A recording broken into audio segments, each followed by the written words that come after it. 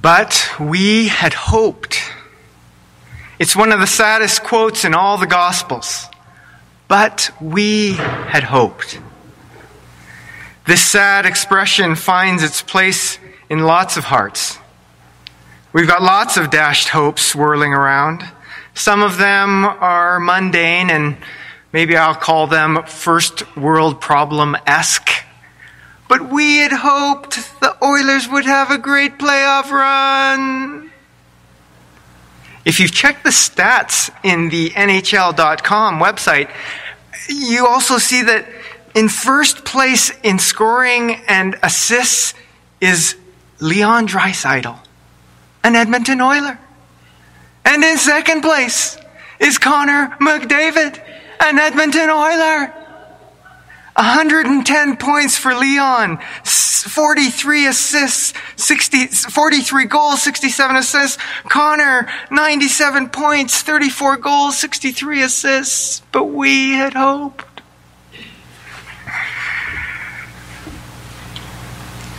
And some of our dashed hopes are about reunions and gatherings, these great relationship-building events, these long-cherished traditions, and we saw our festivals fall this past week.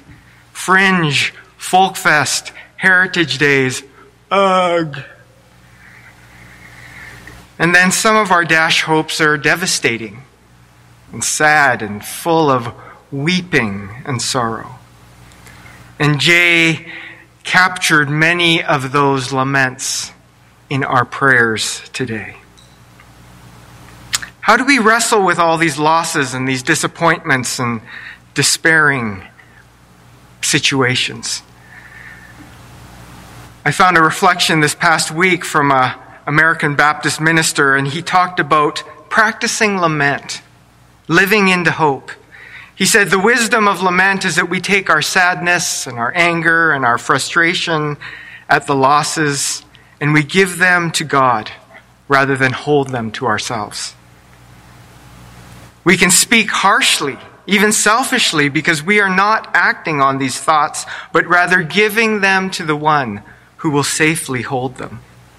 Lament pushes past what is happening and invites us to name the feelings of fear and vulnerability inside us that will eat us alive if we do not name them and release them.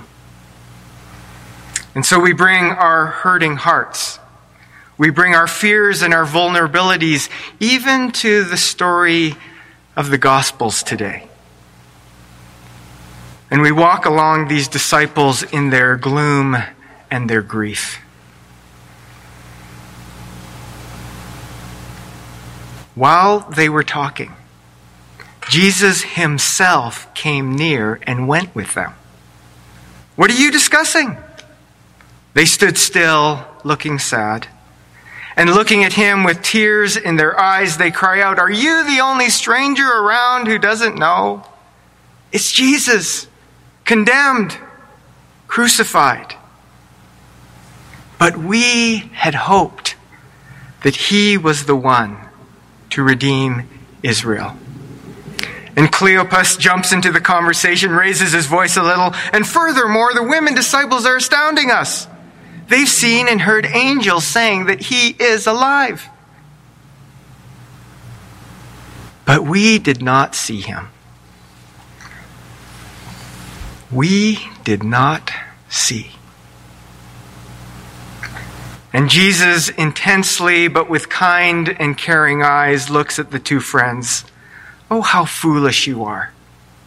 How slow of heart to believe what the prophets have declared.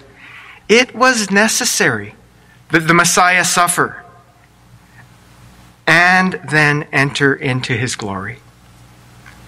And then Jesus interprets to these two companions things about himself in all the scriptures. Jesus stops the companions in their tracks. He lovingly rebukes them and then graciously reminds them. And I'd like to suggest this morning that Jesus has this same potential to stop and rebuke and remind us of God's storyline. Perhaps he might phrase it like so. You just don't get it, do you? Let me interpret myself to you. And so for us, as Jesus followers in these days, with lots of fresh we had hope stories in our minds, in our lives, even as you look around the places of worship where you might find yourselves today, you have these we had hoped stories and laments. And we invite Jesus into the story of our lives. And we try to have eyes to see and ears to hear what Jesus has for us. And he might say, you're slow of heart. Believe. But what shall we believe, Lord? What kind of belief will help us today? And as the risen Christ said to those first disciples, he says to us, I am risen indeed. I am with you. I am among you. Within you, even though you don't always recognize me, I am the resurrection. And I send you out day after day to resurrect me in your hearts, to resurrect me in your bodies, in your lives, says Jesus. And if Jesus is truly the bearer and the gardener of creation, remember a couple of weeks ago back in John 20, Mary Magdalene thought Jesus was the gardener, but at the same time that might have been such a great revelation that Jesus is tending and gardening a new creation. And if this gardening, creating Christ lives in us, then we bear Christ. We bring Jesus' presence into the world. One reflection that I found helpful this week went this way. Is this why the two companions of Emmaus saw him and then didn't see him? Because the place that Jesus most wants to be seen is in our bodies, among us, in us. And so we pray that this living companion in Christ might influence and enliven us in this 50-day season of Easter. We're in day 15. There's still 35 days to listen, to hear, to have eyes that have seen the Lord. And so we open our eyes. We try not to be foolish and slow of heart, and we believe in this living Christ who is, as we often say, on the loose. This living Christ who's on the move locally, globally, redeeming the world. And we get to join Jesus in this good, restoring work in the world.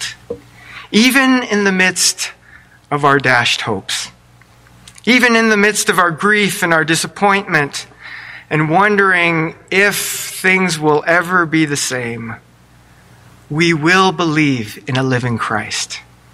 A Christ who is fashioning a new creation, forging a new way. I was thinking maybe a creative and fun way to put this story into practice in these days is to skim through our Old Testaments, what we often call the First Testament, and find verses or storylines to live out in this season of Easter. So if you have your Bibles with you even now, maybe you can think of an Old Testament verse or an Old Testament story that reminds you of the living Christ. Because remember, Jesus says, I will be found in all the Scriptures.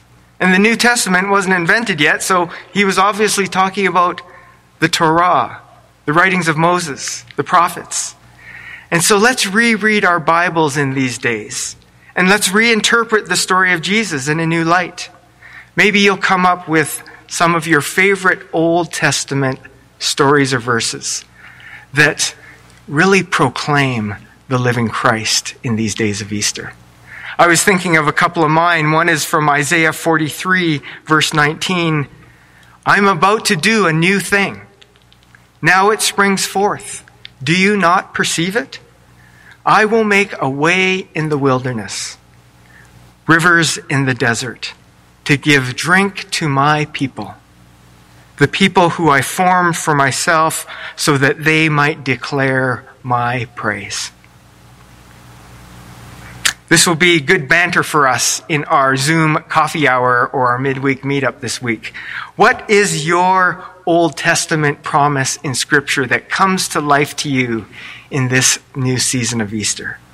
What is that promise or Scripture that is carrying you, is inspiring you, is speaking to your heart in these days? We'll look forward to sharing stories about that. Because Jesus invites us to reacquaint ourselves with the prophets and the promises of the Old Testament, for they truly testify of him. And before we leave today's story, I don't want to rain too hard on our parade, but remember these Emmaus friends ran back to Jerusalem. They rejoiced in the revelations with their companions, but the reality was that going back to Jerusalem was not going to be a Disney they lived happily ever after fairy tale. Running back to the heart of the city that had condemned to death and crucified their Lord was a super risky, dangerous move. The chief priests, the leaders, had not stepped down from their positions of power, and they're not going to be amused with these rabble-rousing Jesus followers. But what these fledgling, faith-forming, and at the same time terrified disciples will find is that they have discovered and encountered living, eternal, true life. Life abundant. They've discovered something precious, powerful, world-changing. And that they're learning that to follow Jesus, it's not a matter of force and domination. It's a matter of taking up the weapons and arms that Jesus had entered into Jerusalem with just 8 days earlier. They'll bear the weapons of love, patience, suffering, and peace in a city and a world filled with hatred, hostility, and the clenched fist. And so, we who are on the run in Easter, trying to be bearers of good news and new creation, these are the weapons of our warfare. We come with love. We come with patience. We come with suffering in our hearts. And we come with peace. And we become those who refrain the echoes of these first disciples, where they said, "The Lord has risen indeed, and he has appeared to Andrew." And maybe when you look around your room or the places that you move this week, you might say to others, "The Lord has risen indeed.